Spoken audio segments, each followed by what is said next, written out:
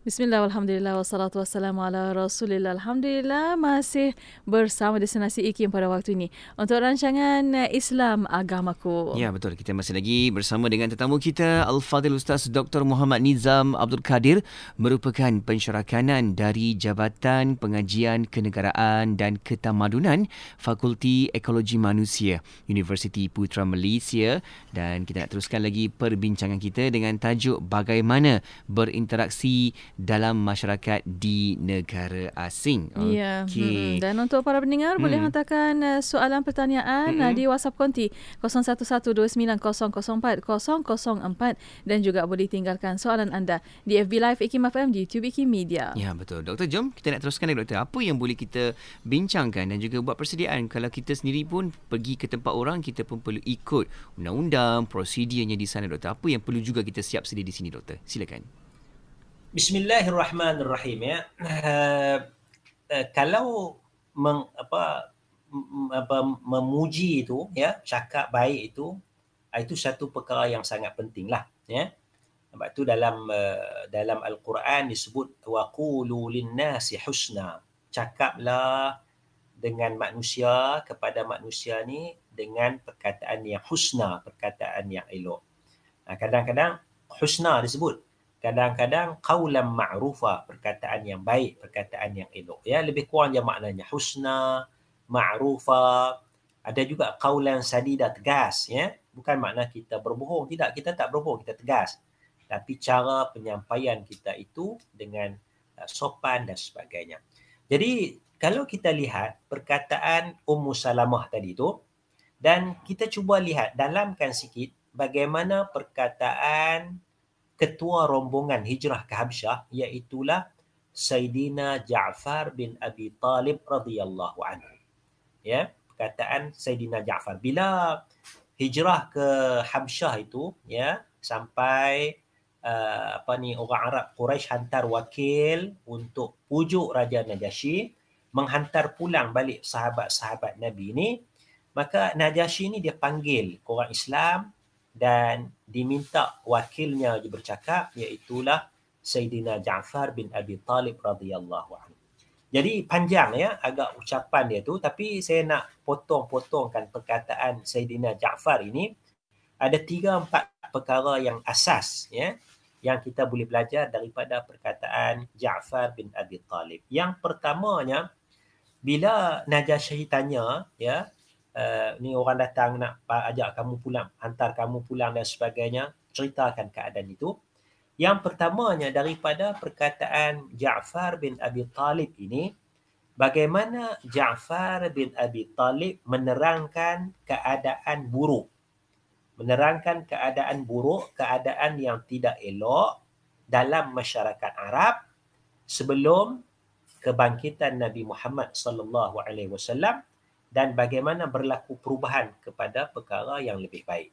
Ya, di sini dia tidak mengkritik Raja Najasyi itu, tapi dia menceritakan fakta realiti yang berlaku.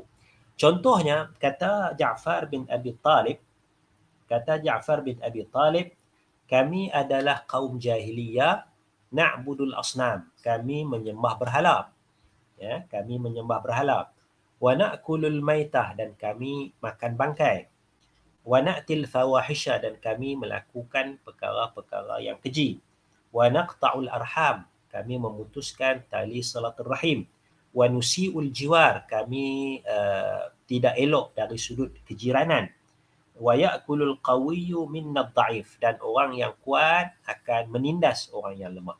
So dia menerangkan keadaan, situasi sebelum daripada kerasulan Nabi Muhammad sallallahu alaihi wasallam. Kemudian Sayyidina Ja'far bin Abi Talib menjelaskan pula keadaan selepas daripada kerasulan Nabi Muhammad sallallahu alaihi wasallam.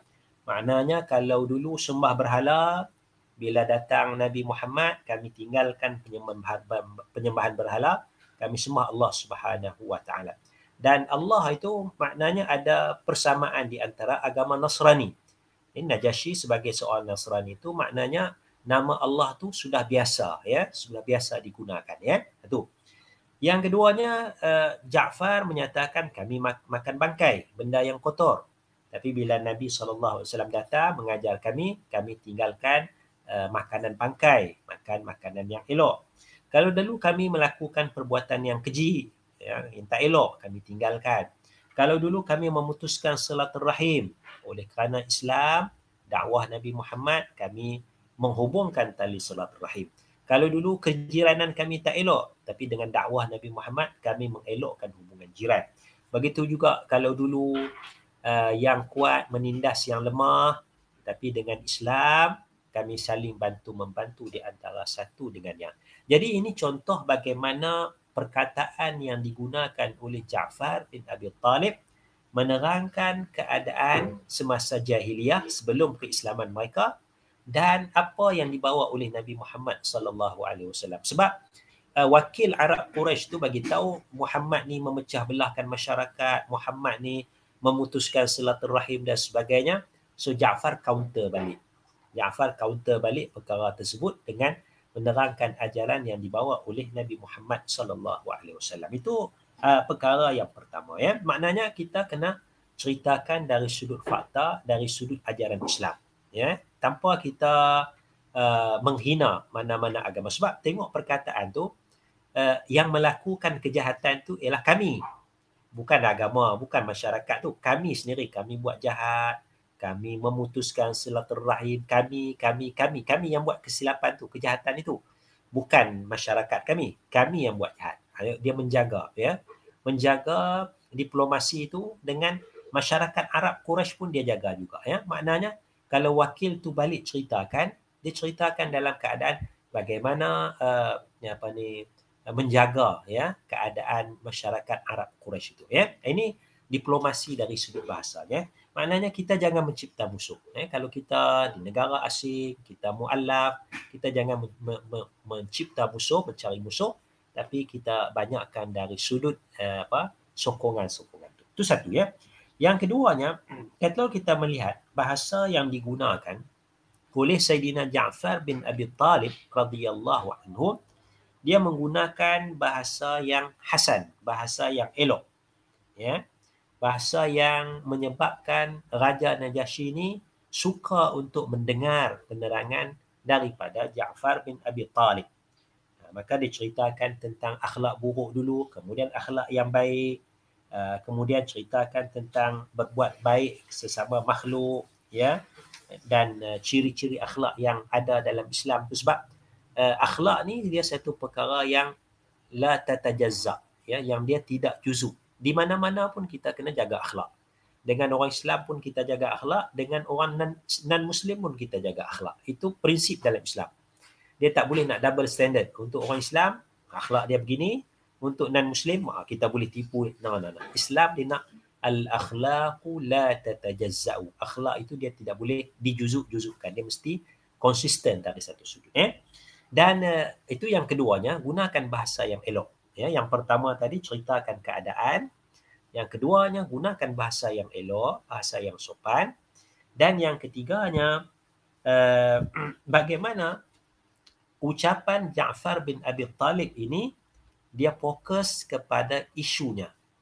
Dia fokus kepada isunya. Dia tidak menghina wakil Arab, dia tidak menghina masyarakat Arab, tapi dia fokus kepada isunya, apa yang nak diketahui oleh Raja Najasyi.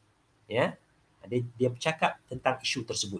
Apa dakwah yang disampaikan oleh Nabi? Apa inti ajaran Nabi Muhammad sallallahu alaihi wasallam? Maka maknanya kalau kita berada di negara non-Muslim, ya, Kristian, kita bercakap tentang kebaikan orang Kristian, pemimpin-pemimpinnya.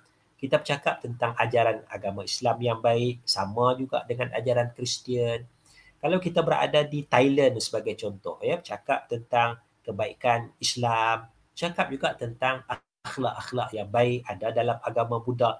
Jadi kita membina hubungan yang baik ketika itu, ya. Ini kaedah-kaedah untuk berinteraksi yang bukan bermakna kita hipokrit, bukan makna kita munafik, tetapi inilah namuzaj, contoh yang ditunjukkan oleh para sahabat Nabi radhiyallahu anhum ajma'in. Amin, amin, insyaAllah. Kaedah dan caranya tu ada dan juga kita boleh gunakan sebaik-baiknya supaya kita terus menjaga akidah kita, terus kita menjaga i'tiqad kita ini, dan dalam masa yang sama kita boleh sebarkan lagi mesej dakwah Islam itu, insyaAllah. Okay?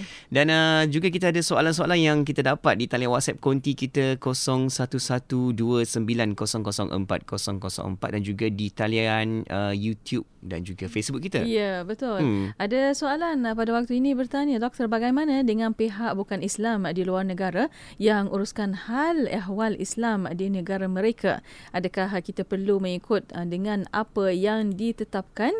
Itu nanti doktor akan jawabkan, dan untuk waktu ini kita berehat sekali lagi. Betul. Kita akan kembali selepas ini untuk anda terus setia bersama kami hanya di Destinasi IKIM.